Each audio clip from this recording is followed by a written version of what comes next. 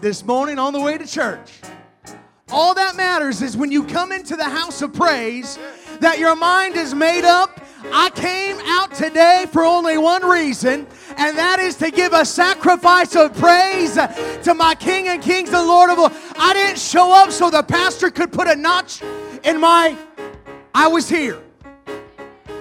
I didn't come to show up because the neighbor that I sit next to would say, "Where are they at?" And they would. But I came to offer a praise unto God this morning. Hallelujah. Can we do that one more time in this room this morning? Come on, lift up a sacrifice of... I know it's a sacrifice this morning. I know it's hard to lift up a praise this morning. But when you lift up a sacrifice of praise, God will honor the sacrifice and the fire will fall. Well, help me. Help me lift him up. Help me lift him up. Come on in. Help me lift him up. Yes, yes. Help me lift him up. Lift him up. Help me lift him up. Help me lift him up. Oh yes, Lord. Help me lift him up. Oh, help me. Help me lift him up. Now let's do that one more time in this place. Help me lift him up in this place.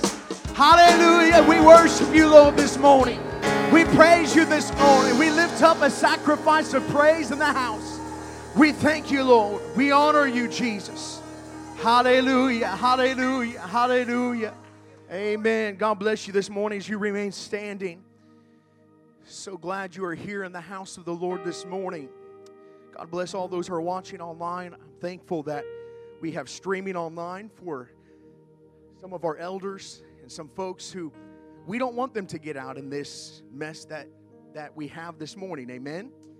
Amen. The worst thing that could happen is if one of our elders or someone who is not as stable on their feet come and try to make it to the house of the Lord and they fall. We don't want that. So God bless you. God bless you for watching this morning. And God bless you for making it out here this morning to the house of the Lord. Welcome. We are so glad you are here. So good to see all of our guests in the house of the Lord this morning. Welcome to Firstborn, where we are taking Jesus as he is to people as they are. We're going to go to Genesis chapter number 6 this morning.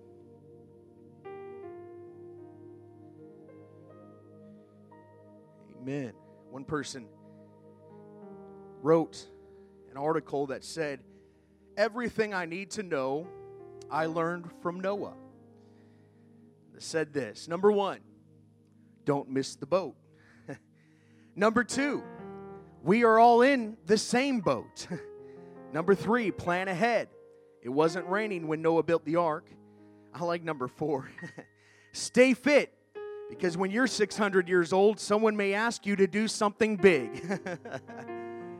Don't listen to critics. Just do the job that needs to be done. Build your future on higher ground. For safety's sake, travel in pairs. Speed isn't always an advantage. Remember, the snails were on board with the cheetahs on the ark. When you're stressed, just float a while. And remember, the ark was built by amateurs and the Titanic by professionals. Amen. I want to talk a little bit about Noah here this morning. Genesis chapter number 6, verse number 8 says this: "But Noah found grace in the eyes of the Lord." These are the generations of Noah. Noah was a just man and perfect in his generations. And Noah walked with God, and Noah begat 3 sons, Shem, Ham, and Japheth. Now, if you can just move just a little bit further up to Genesis 7 and 1. "And the Lord said unto Noah, Come thou and all thy house into the ark. For thee have I seen righteousness before me in this generation." One more set of scriptures, Luke 17 and verse 26. Luke 17 and verse 26. I'm going to read this out of the New Living Translation, and so it will differ from the King James Version if you're reading along in the King James Version. Luke 17 and 26. First, I'll read it in the King James. And as it was in the days of Noah, so shall it be also in the days of the Son of Man. And now in the New Living Translation, it says this: when the Son of Man returns, it will be like it was in Noah's day. For the next few moments here this morning, I want to preach on this subject: as in the days. As in the days. Amen. One more time, can we just offer up a sacrifice of praise and honor and thanksgiving to Jesus Christ? Oh Lord, I thank you for bringing us here today. I thank you for every man and woman and boy and girl that's in this house. I thank you, Lord, for those that are watching online. I pray that your blessings will be upon each of us as we learn from your word here today. I pray, Lord, that you would anoint my lips, God, and I would speak, Lord, what the Spirit hath said, Lord. I thank you for opening up our ears today, God, and we honor you in everything that is spoken in this place. In Jesus' name we pray. Amen. God bless you. You may be seated. Noah is a Bible story. If you have been in church for a period of time, you are probably familiar with the story of Noah and his ark. The story of a man who was righteous, and he built this big boat, and he saved his family from the flood that covered the entire world. This is a story that I was introduced to as a child as well in our Sunday school department here at Firstborn. And then I will never forget, as I've talked about this name before, as I will never forget Brother Dennis Wickus from the Wisconsin district coming to junior camp, which is now called kids camp. And he shared the story of Noah's Ark. From the sound of elephants to the wonderful storytelling, it captivated the imagination, not only myself, but of the students at that kids camp. I was at the University of Illinois about a week ago now, a week and a half ago now, at the CMI Awakening. It's the college campus, college ministry campus international Awakening National Conference that was held at U of I. I was there and listening to these wonderful ministers of God that preached the gospel. And there at this awakening, Bishop Merrill Cornwell, a man who senior pastor, I think, talked about last Sunday morning, Sunday night, one of the two, a man who has taught over 25,000 Bible studies, a man that was kind of the pioneer in the United Pentecostal Church movement to teach Bible studies and grew a church because of that. There he was the minister, one of the ministers, and he began to tell a story of how he would speak at kids camps all around our movement. And he made the decision that when I speak at kids camps, I'm going to do it differently. Some people go with puppets and they go with costumes and they speak these wonderful stories. He said, if I ever get a chance to go and speak at a kids camp, I am going to scare the HE double hockey sticks out of them, and I will scare them into heaven. And I thought, wow, that's a unique way of speaking at a kids camp. I wanted to ask Brother Cornwell after, how many kids camps did you speak at? I know he spoke at one at least because of the story, and I wonder how many he spoke out after that. But he talked about Noah, the ark, and he said, I told this story in such a way, he said, he said, when those flood waters started to rise, the people started to try and cling to that ark.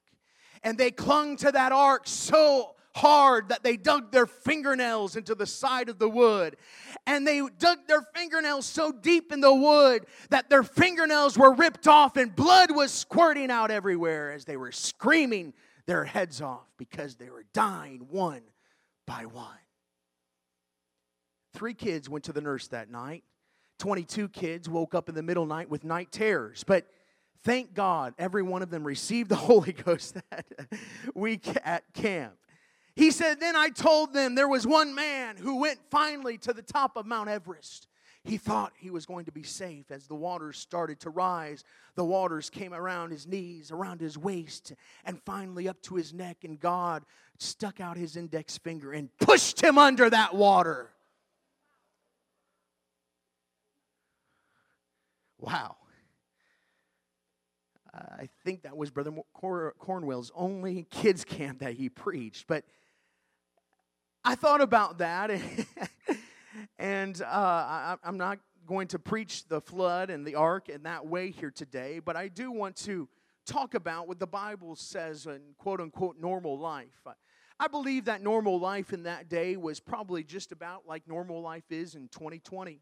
What is normal life? Well, the Bible says it included eating and drinking and marrying and buying and selling, and planting and building. If so, life was going as normal until the day Noah entered that ark, and even until the day that Lot left Sodom and Gomorrah, life was going on as normal. Two major events that happened that came because of the sins of the people that were either in Sodom and Gomorrah or in the entire world. Life was as normal until suddenly it wasn't. Luke 17, verse 26 through 28, it says, "When the Son of Man returns, it will be like it was in Noah's day. In those days, the people enjoyed banquets and parties and weddings, right up until the time Noah entered into the boat. The flood came and destroyed them all. And the world will be as it was in the days of Lot. People went their daily business, eating, drinking, buying, selling, farming, and building. At first, it seems all things were peaceful on planet Earth before the flood and before the destruction of Sodom and Gomorrah until it wasn't.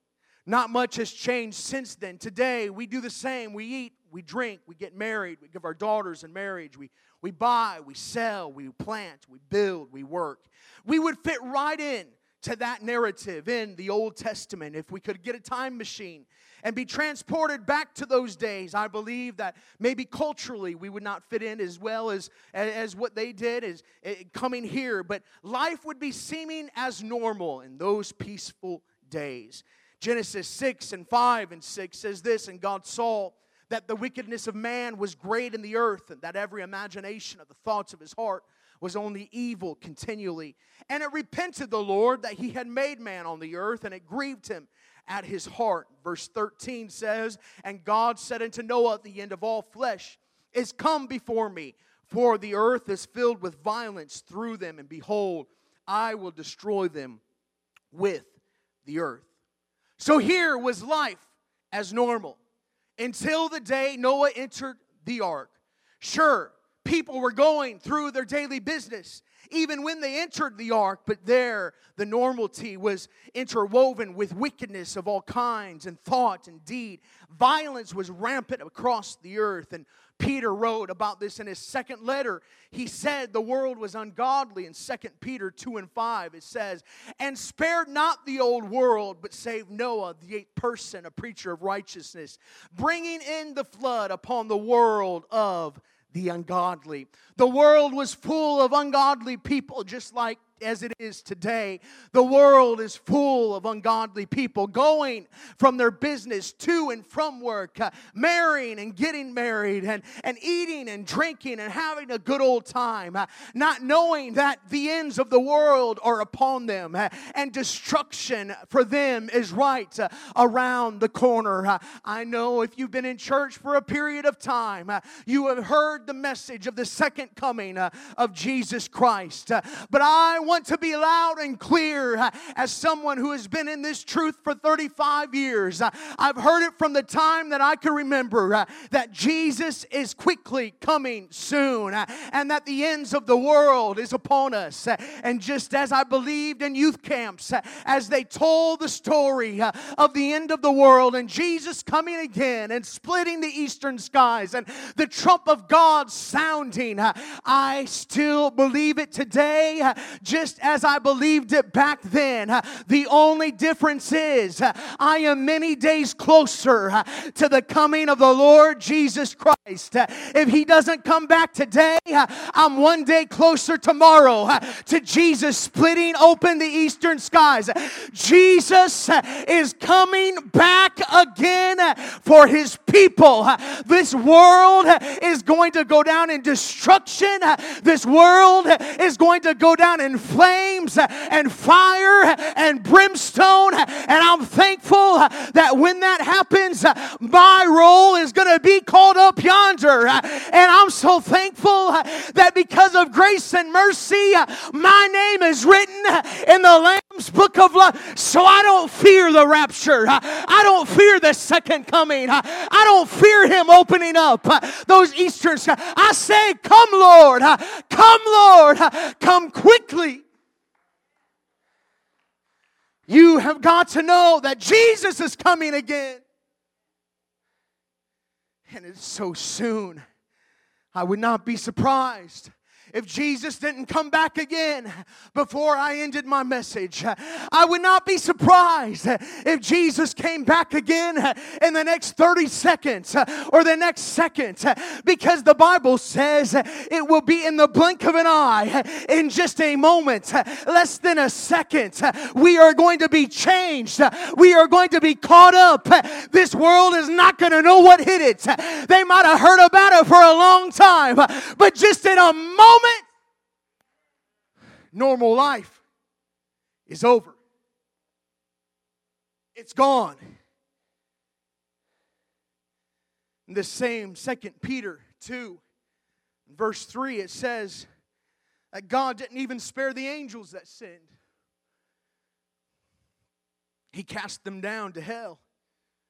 He delivered them, it says, into chains of darkness. They're waiting for the judgment day. The angels are waiting for that day that God is going to open up the book. They're going to be cast out. He's going to say, depart from me. There's so many men and women who are going to stand before the judgment throne of God. And they're not going to hear, well done, my good and faithful servant. They're going to hear a God of judgment. A God that they heard was full of grace and mercy, and He is. Oh, I'm so thankful He is. Oh, Holy Ghost, in the name of Jesus. He is a God of grace and mercy. But what we need to understand here this morning, that He is also a God of judgment as well. I hate to even say it, but there are going to be men and women who He is going to look at. Jesus Christ is going to look at, and He is going to say, depart from me. And more than that, He's going to disown them and say, I never knew you.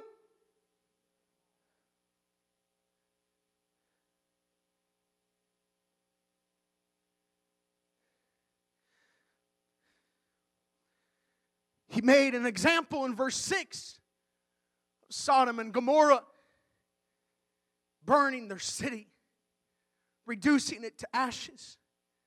An example for everyone that would live thereafter. Why? Because God hates sin. Yes, as I've said, His mercy endures forever. Yes, He is full of grace and mercy. He is long-suffering and loving. But sometimes we don't talk a lot about the judgment of God. Psalm 97:10 says, yea, that love the Lord hate evil. He preserveth the soul of His saints. He delivereth them out of the hand of the wicked. Did you know that there are some things that God absolutely hates? Yes, God is love. But there are some things the Scripture says that God hates. Some things that are an abomination. Meaning they are exceptionally loathsome, hateful, sinful, wicked, vile. God one day is going to judge sin in every person's life. Proverbs 6:16 talks about this. I'm reading it from the New King James Version. It says, these 6 things the Lord hates. Yes, 7 are abomination to him. Number 1, a proud look. Number 2, a lying tongue. Hands that shed innocent blood. A heart that deviseth wicked plans. Feet that are swift in running to evil. A false witness who speaks lies. And one who sows discord among brethren. See, I ask you here this morning, are you talking bad about your brothers and sisters? Are you spreading the gossip that you have been given?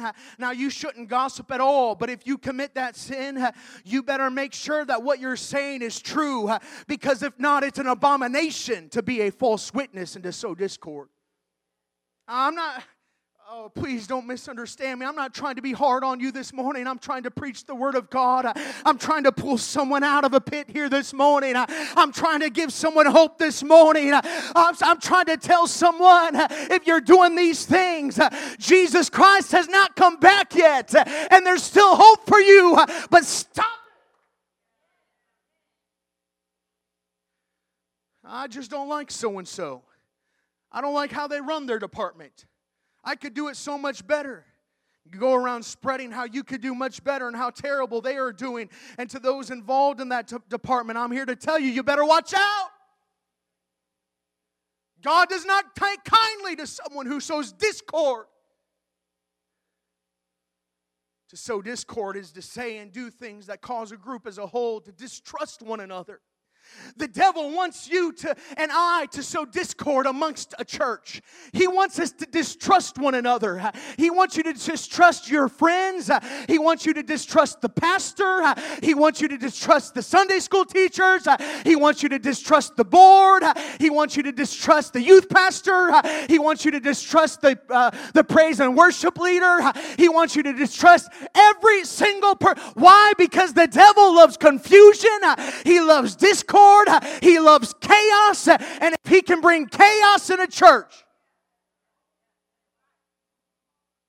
if he can bring arguments in a church, if he can pit this side of the church against this side of the church, if he can pit this minister in the front row with the minister that might not even sit up, if the devil can pit us one against the other, he doesn't care what you do, how much you sin, or what you're involved in. He believes that his work could be done if he could just pit one against the other.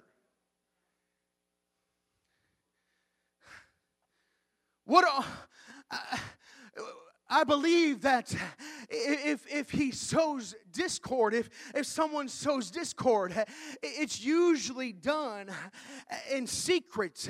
It's by deceit. Someone doesn't open up on Facebook and talk usually about someone else. Sometimes it does happen, but that's usually not how it happens at all. It's through sneakiness and gossip and lies. Let me tell you what we should be. It's Ecclesiastes chapter 4 and 12. And if one prevail against them, 2 shall withstand them. But even better than that, a threefold cord is not quickly broken. When believers are united, they are like cords woven together. And when someone sows discord, he or she attempts to undo or discord that threefold cord, destroying the unity. Believers void of unity are weaker and more vulnerable to the attacks of the enemy. I believe this. What you are doing, you are opening yourself up for an attack. You will never be able to stop the will of God for someone. You will never be able to stop the will of God for a city or for a church. You might disable it for a while and prevent it for a time, but God's will never be stopped. I say this to the world. I don't care what you throw against the church. I don't care what laws you make. I don't care how you try to bind us and push us down. It don't matter what you do, because Firstborn Ministries has a mission, and it has an anointing, and it has a placement for this city. The will of God will continue to go forward in this church, will pass when I'm dead and in the ground if Jesus doesn't come back, because His will always goes forward. Always. Always. I'm here to give you hope here in this room. It doesn't matter what the enemy has thrown against you and your family. It doesn't matter how bad it is. It doesn't matter what your kids have done. It doesn't matter if you believe your name is thrown in the mud. God's will be done in your life. God's will be done in your family. I speak to it in the name of Jesus.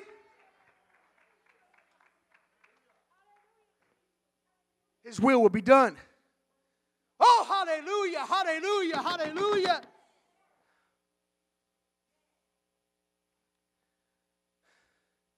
But what I'm trying to say this morning is this. Is where there is no unity, attacks are not easily overcome. But when a church is united with the scriptures of this word, when a church is united around the scriptures, when the church is united around His holy Bible, when we open up and we go to Acts 2:38 and the church is united around the message of the salvation, the gospel message, when a church is united that there is only one God and Jesus is His name, when a church is united that we will stand for holiness, we believe women should dress like women and men should dress like men. When a church is united around the salvation message and the message of the Bible, no one can defeat the church. No one.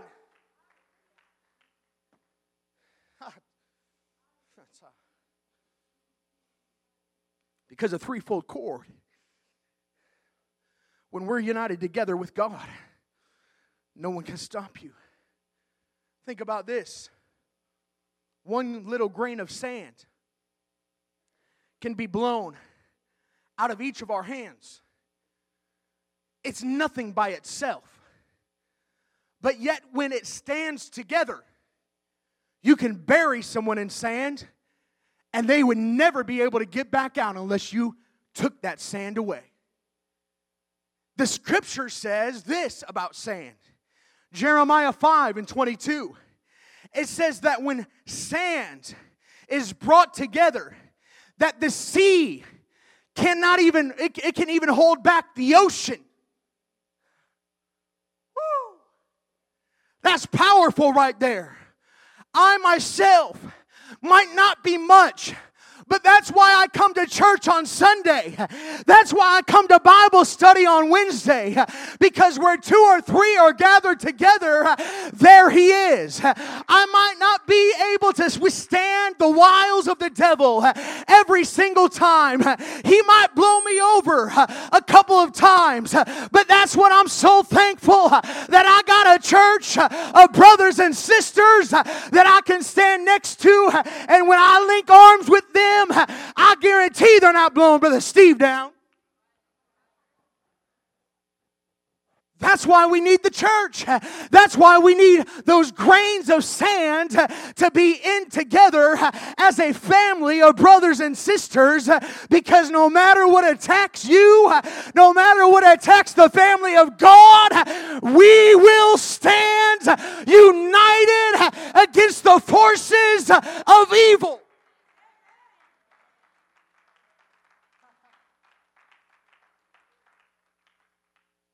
So fear not, because you can accomplish much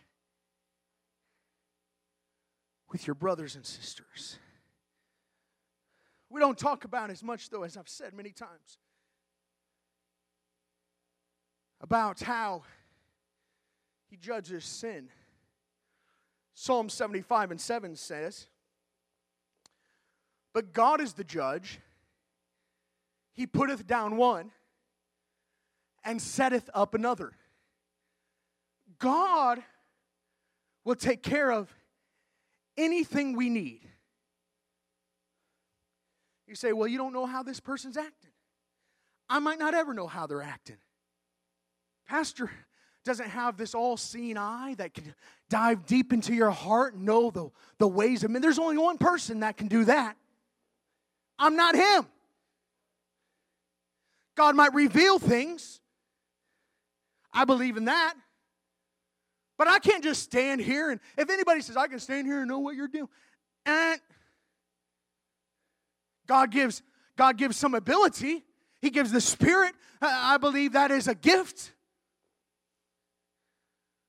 You come and say, well, you don't know what. I understand that, and if someone's not doing right, there's ways that we need to help that person. Okay, I'm not saying anything against that, but ultimately, God is the one who brings up and sets down. You don't believe that God can take somebody out? Ooh, that's strong right there. Yes, it is, but we see it happen over and over again in the Bible. God can bring up who He wants to and sets down who He wants. If He will use a donkey to proclaim His word, He will use the worst sinner as well. Oh. I know that's a little controversial, but God will do it. God is the judge.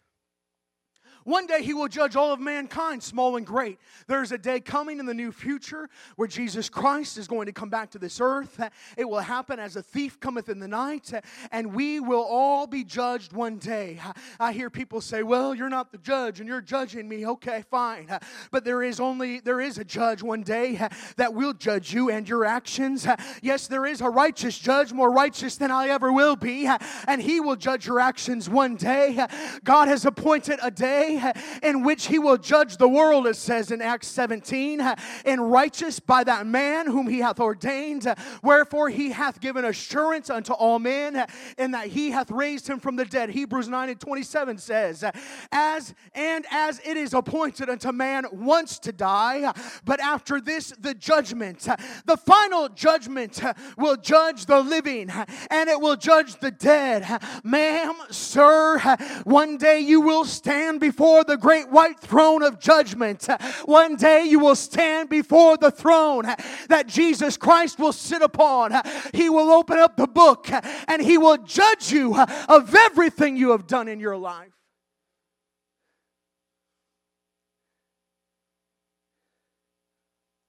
Romans 2:5-6, the New Living Translation says, but because you are stubborn and refuse to turn from your sin, you are storing up terrible punishment for yourself. For a day of anger is coming, when God's righteous judgment will be revealed. He will judge everyone according to what they have done. I'm telling you, just like as in the days of Noah and Sodom, so will it be as in the days like today, that the trumpet of God is going to sound. There's going to be a catching away of the saints, and there is going to be a judgment.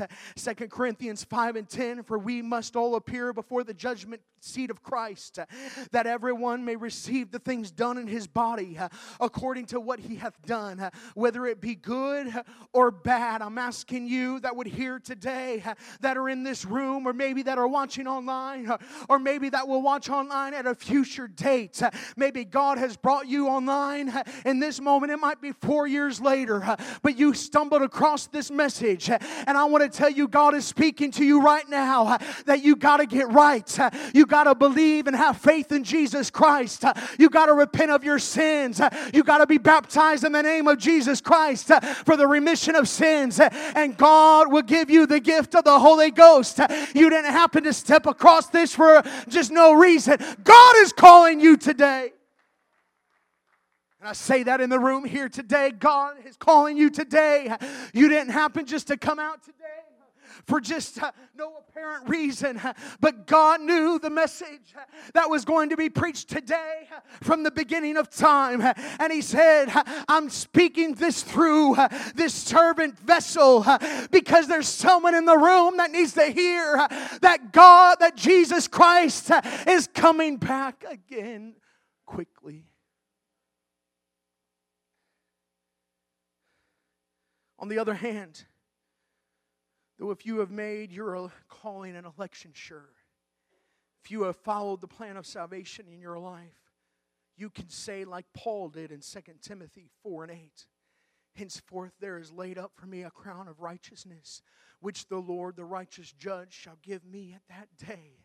And not to me only, but unto all them also that love His appearing. There is a crown that is stored up for men and women who have followed the plan, who have walked the straight and narrow path. Narrow is that path and narrow is the gate. But oh, I'm so thankful that I'm not choosing to go the broad way, which leads to destruction. Oh, it looks great on this earth, but I choose to go on the narrow path. It might get a little tight sometimes. It might make me feel a little awkward at times. It might make my flesh feel really bad sometimes. It might make me do things that in my flesh I really don't want to do. I really have no care to do it. But I know if I continue to walk the narrow path, that at the end of that path there's a crown for me that's laid up in righteousness. And I'm so thankful that when I get that crown, I'm going to take it off and I'm going to throw it back to the one who died for me. I'm not looking for a crown. I'm looking to crown the one who died for me. But I don't want to wait till I get to heaven. I want to crown Him as my King of Kings and Lord of Lords on this earth. I crown you, Jesus, my King. You are my King. You are my Lord. Guide me and direct me in the paths of righteousness for your name's sake. Come on, someone cry that out right now in this room. Come on, someone cry that out. Guide me, God. Guide me, God. Paths of righteousness.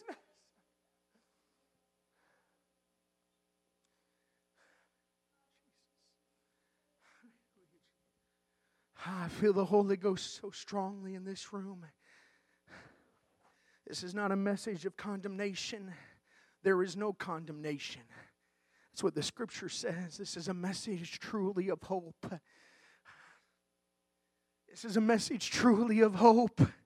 This is a message truly of hope. If you find yourself that you've been convicted in this message, if you find that it's been hard to sit through, I understand it's been hard to preach. If you find yourself in conviction this morning, I'm hoping that you don't leave here this morning with being convicted. I hope you don't leave here this morning as being almost convicted enough to come to the altar. I hope you don't leave like that man left in the Bible and said, almost. You almost persuaded me.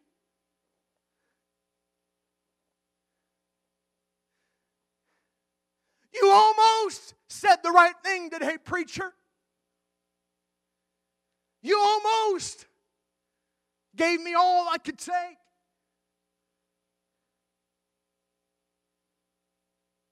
I don't want anyone leaving in this room here that has not at least found a place to pray at this end of this message. I don't care if it's at this altar or if it's at your seat, if you can. I'm asking if you can. I know there's some that can't, but at the end of this message, I'm asking that everyone find a place to either sit or to kneel in this place. I'm not asking for a wild response. If that's what you want to do, fine. I'm not asking for people to run the aisles. I'm asking for a sincere repentant heart, a sincere heart that will kneel before a king, a sincere heart that says, Lord, look inside my heart. Is there anything in here that is not right? Is there anything? I know I'm living as in the days. I know there's so much wrong in this world, but God, give me a clean heart. I want to be as David said, give me a clean and pure heart. I know it might not happen every day. I've had a dirty heart before. I'm telling you the truth. I've had a heart that was not towards God.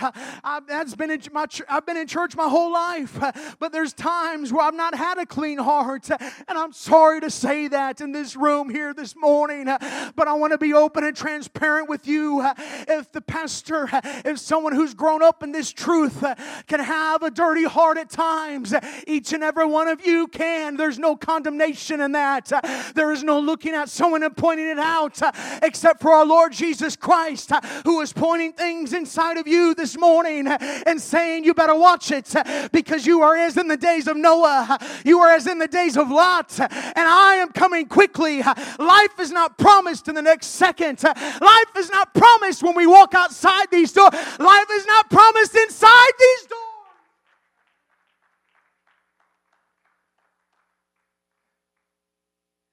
It's not promised for tomorrow.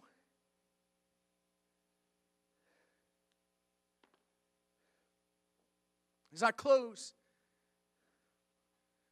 oh my, this message has taken a turn that this wasn't how I was going to preach this message, I promise you.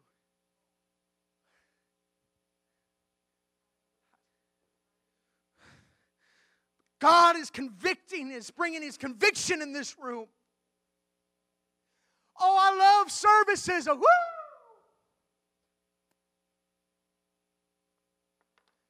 I love services of running the aisles. Sometimes I think what we miss sometimes in Pentecost is services of being still.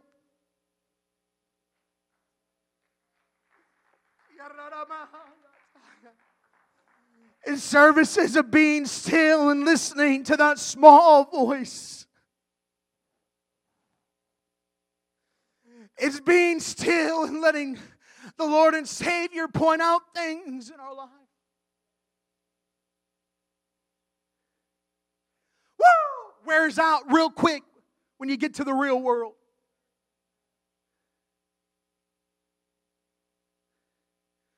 But a relationship takes years to get into. And I know divorce can happen overnight, but it took years to get to that point. It takes years to get out of.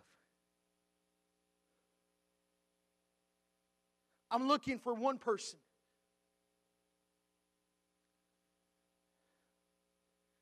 And that person is who Peter described as a preacher of righteousness. 2 Peter says he spared not the world, as I've read it before. But he saved Noah, the 8th person, a preacher of righteousness. And he brought the flood upon the world to the ungodly. There was no ways and means of escape from the old world, but Noah, oh, he found grace.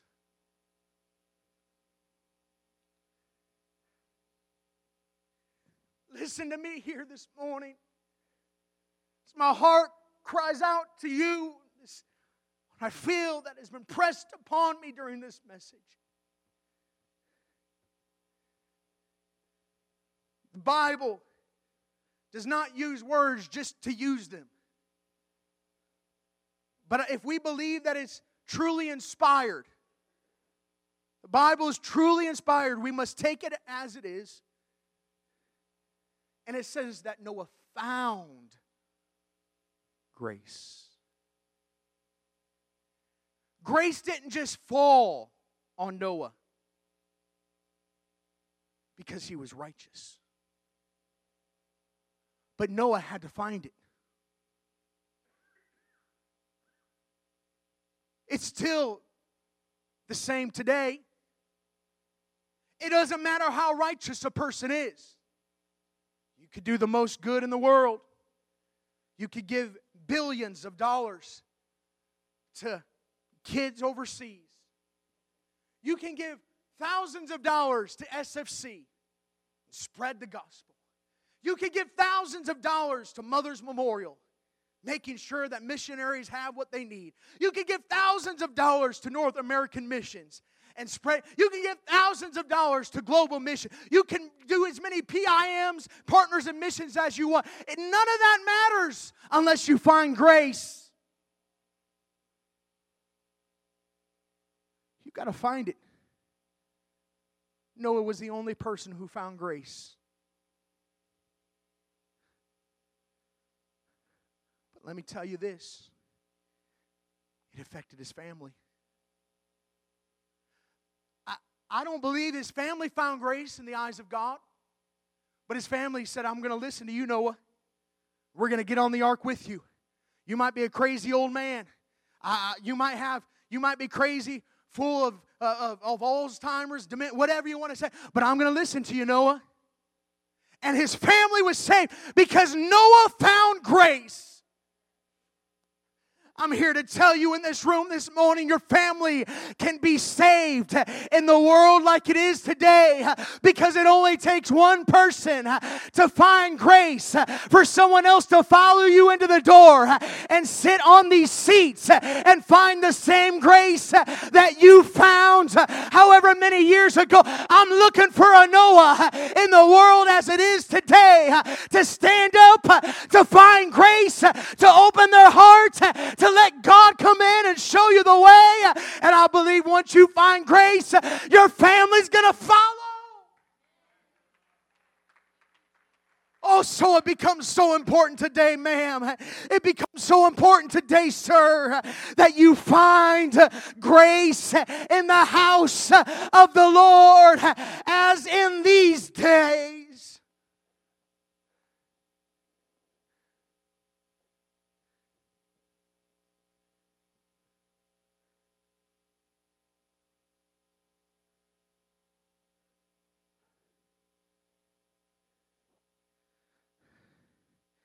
Oh, God.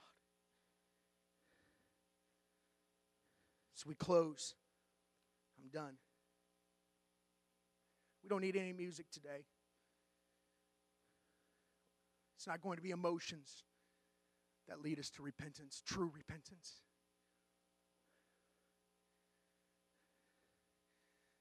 You can have all the emotions you want in the world. It won't truly lead to deep repentance in your life. It can help. Can bring on the Spirit of God. We can entertain the atmosphere. But ultimately, if we just entertain the atmosphere and not get it inside, it means nothing. It means nothing. I'm not preaching against the moving of the Spirit. We got to have that. But I'm preaching against the surface, the fleshly. We like to jump and shout. I love it. We like to feel good with running around the church. Woo! We like to feel good with our doctrine. That's good and great. I get excited. But if only it is in the flesh, it means nothing. If it's only a good feeling and goosebumps, it means nothing. You got to find it. You got to find it. And He's close. Scripture says He is not far. God is not far from you this morning. You feel like you're a million miles away, but God is not far away from you this morning. He is, as the Scripture says, as close as the mention of His name. And if you start mentioning in the name right now, in an atmosphere like this, Jesus Christ will come back to you in a flood in days like this. If you just start to open up your mouth and you start to call upon the name that is above every other name, there will be a demonstration and a work of the Spirit that will happen in this room like we have never seen before. Not built with the emotionalism of a worship or a time of praise and drums and guitar, but built upon the Spirit of the Almighty God. It's in atmospheres like this when you begin to open up your mouth and when you begin to shout His name, that Jesus Christ can heal, that He can deliver. Come on, somebody, without any music, without even any drums. Why don't you start to open your mouth in this room? Why don't you start to open?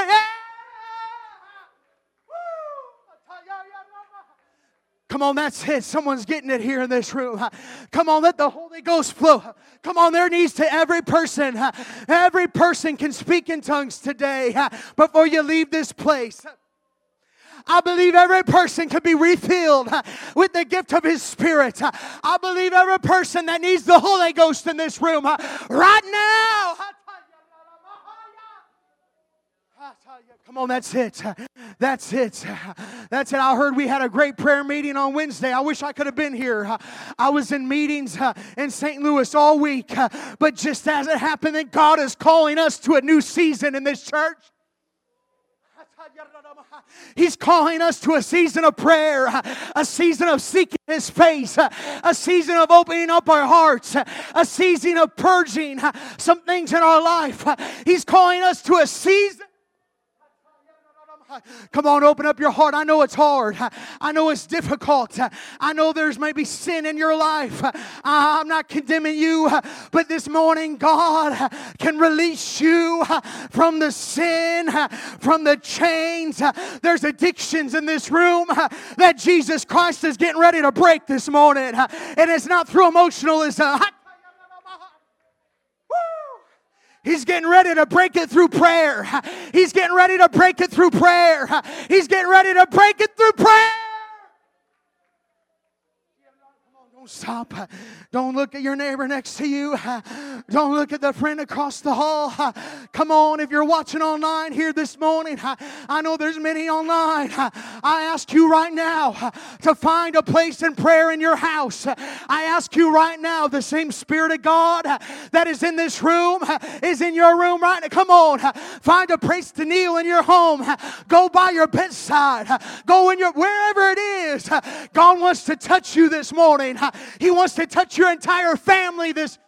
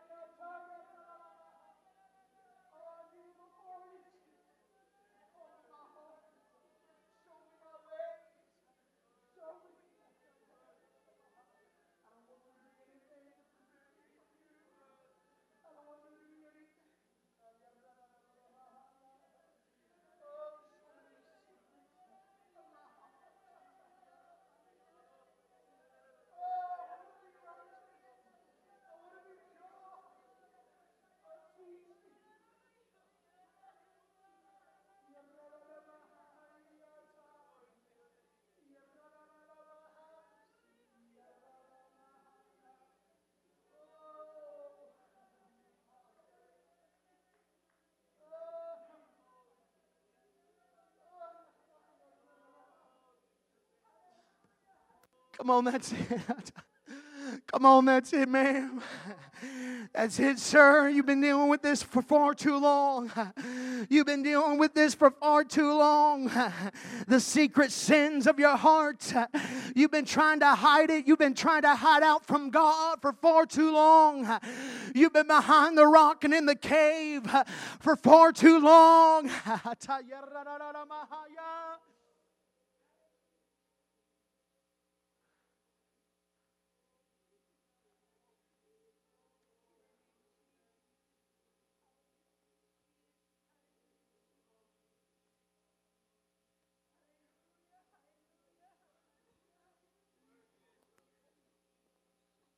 Come on, that's it. All around this room. Come on, let's make this an atmosphere of prayer. Oh, I know this is different. I know. I understand. But God is calling us right now for a season of prayer. He is calling this church to bind together as a threefold cord. He is calling you. He's calling you, men and women, brothers and sisters, to bind together in prayer. There's only some things that's going to break because of prayer. There's only some things that is going to change because of prayer. There's only some things. It cannot be fought. It cannot be fought in the flesh, but it can only be fought in the intercessory prayer of the saints of the Most High living God. Come on, that's it. Come on, all around this room. Once you've asked God to cleanse you, I want to make sure, though, you ask Him to cleanse you. Show the secrets of your heart. Show the hidden sins. You might know what they are, but there might be some things in your heart that God wants to deal with you, that God wants to bring you out of. Come on, that's it. I still feel we're in a season right now in this prayer meeting where God is trying to show you the intents of your heart. He's trying to show you the intents of your heart tonight. Come on, that's it. Don't be afraid. Don't be afraid. Don't be afraid. Don't be afraid. Open up. Open up. He does not hate you. He does not hate you. He does not hate you because you've messed up. He does not hate you because of the sin you're dealing with. He does not hate you. He is looking at you with eyes of love and grace and mercy. Come on.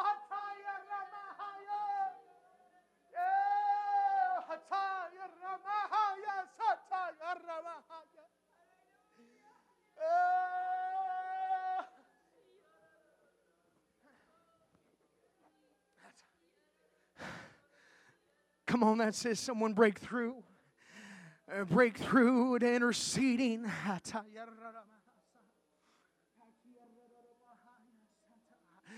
Hallelujah, that God is calling some prayer warriors in this house this morning. I felt this as I came in here today and this morning. God is calling you not to a pulpit ministry.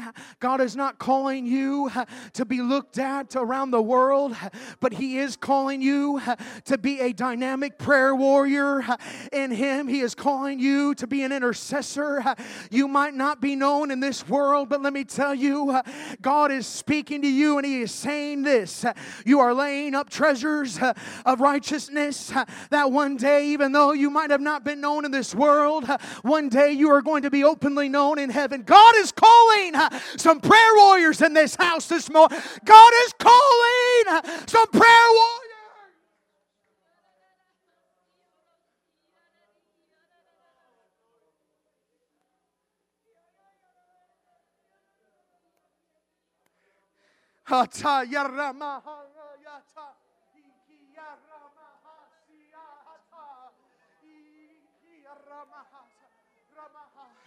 Let me tell you, when you accept this, when you accept this, you are going to be woken up at night. Your life is going to be radically changed from this moment. I want to tell you that whenever this comes upon you, there are going to be times that God is going to bring someone to your mind, and you are going to feel an unction from His Spirit that is going to come upon you, and you are not going to feel a release until you start praying for that person. You're not going to feel a release until you start interceding. But I believe that through your prayers, things will change and you will feel a release from that person. God is getting ready to transform your life this morning because you have accepted His will for your life.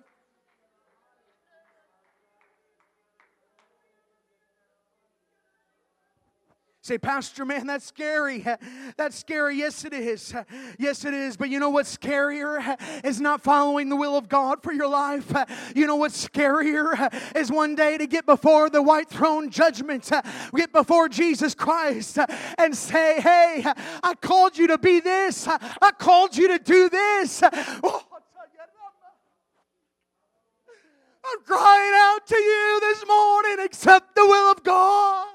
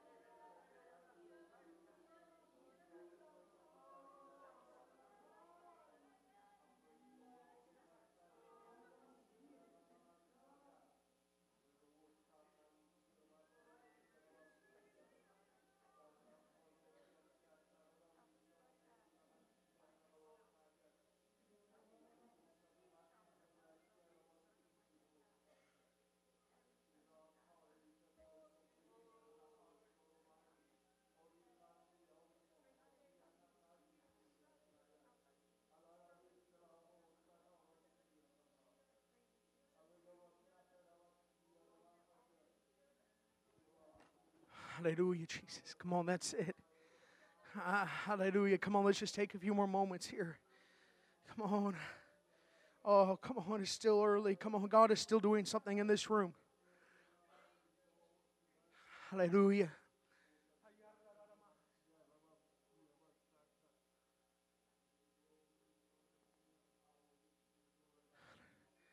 Gifts of the Spirit are working in this room here this morning.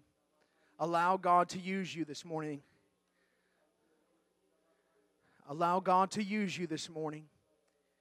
If you say, I've never felt anything like this, I'm telling you, the gifts of the Spirit are in operation right now. Don't be afraid. Do not fear. God is with you.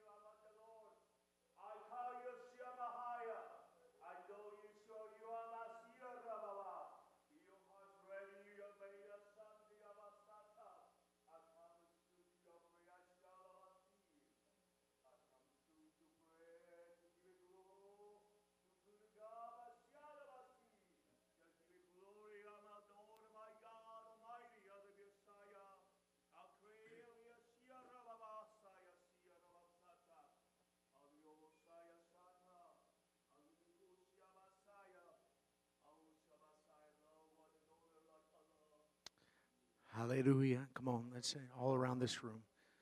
Just begin to wait upon the Lord. Hallelujah. Thank you, Jesus. God's Spirit is working in this room. Hallelujah, Jesus.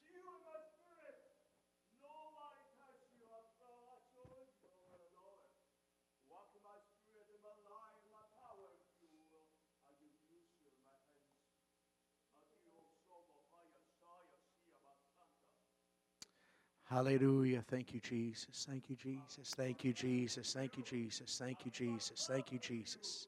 Come on, let's worship the Lord in this room. Hallelujah. Thank you, Jesus. Hallelujah. Hallelujah. Thank you, Jesus. We praise you, Lord. We worship you, Jesus. Hallelujah, Jesus. Thank you, Jesus. Thank you, Jesus. Hallelujah. Hallelujah. We praise you, Jesus. Thank you, Jesus. Thank you, Jesus. Thank you, Jesus. Thank you, Jesus. Hallelujah, Jesus. Thank you, Jesus. Hallelujah, Jesus. Thank you, Jesus. Thank you, Jesus. Hallelujah.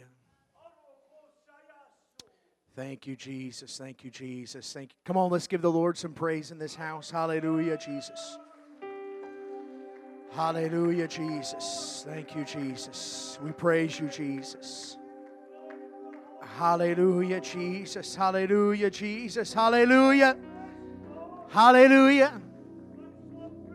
Thank you, Jesus. Thank you, Jesus. Hallelujah. Hallelujah. Thank you, Jesus. Here's what I believe the Lord is speaking to us here this morning.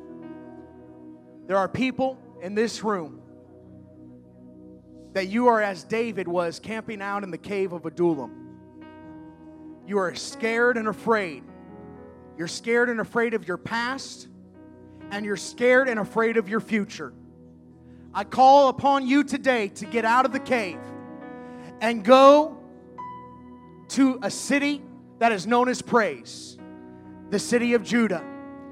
I call upon you today to get out of your cave and bring along the discontented that is with you, because when you do, I will show up, I will show out, and what you do will be known around in your family, in the city, and the world, in Jesus' name. Come on, someone give him some praise. It's time for a Noah to stand up in this room. It's time for a Noah to stand up in this room. God has called you out. It don't matter what you did in your past. It doesn't matter what God is calling you to do in your future. All He's looking for is a man or a woman who found grace in His sight. Hallelujah. Hallelujah. Hallelujah. Hallelujah. Oh yeah. Oh yeah. For our God is greater and our God is stronger. God, you are higher than any other. Our God is healer, awesome in power. Our God, our God, our God is greater. Our God is stronger. God, you are higher than any other. Can we sing this as we get ready to leave this place? Awesome in power, our God. God has done a great work in this room this morning. Come on, He's brought salvation to someone this morning. He's brought hope in a world like today. Oh yeah, it's time to rejoice, because what He has done in our life is good. It's good, it's good, it's good.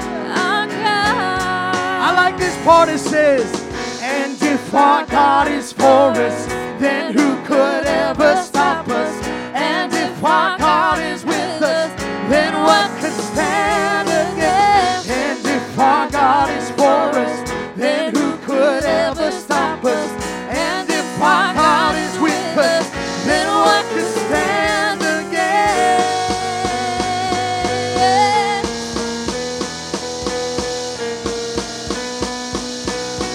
And what could stand against?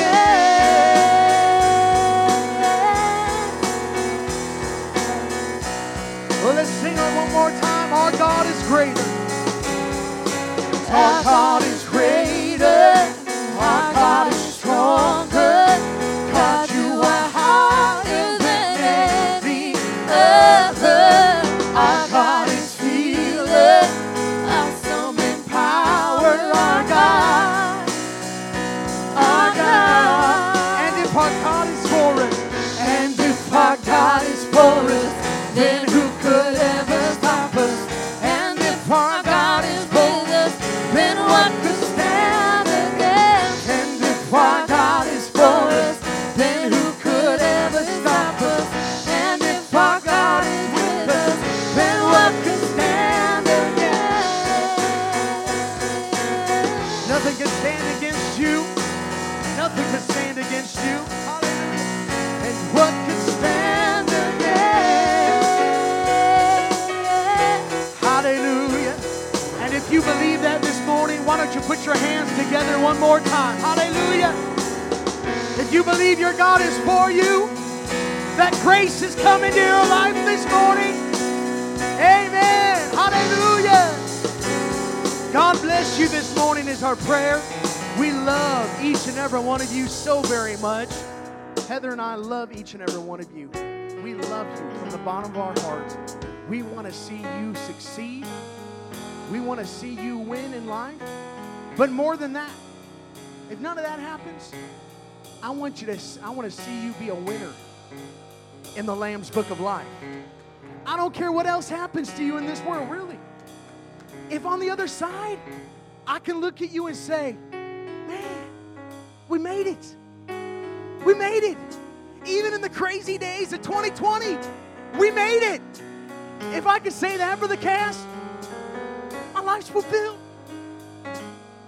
I want to say that with each and every one.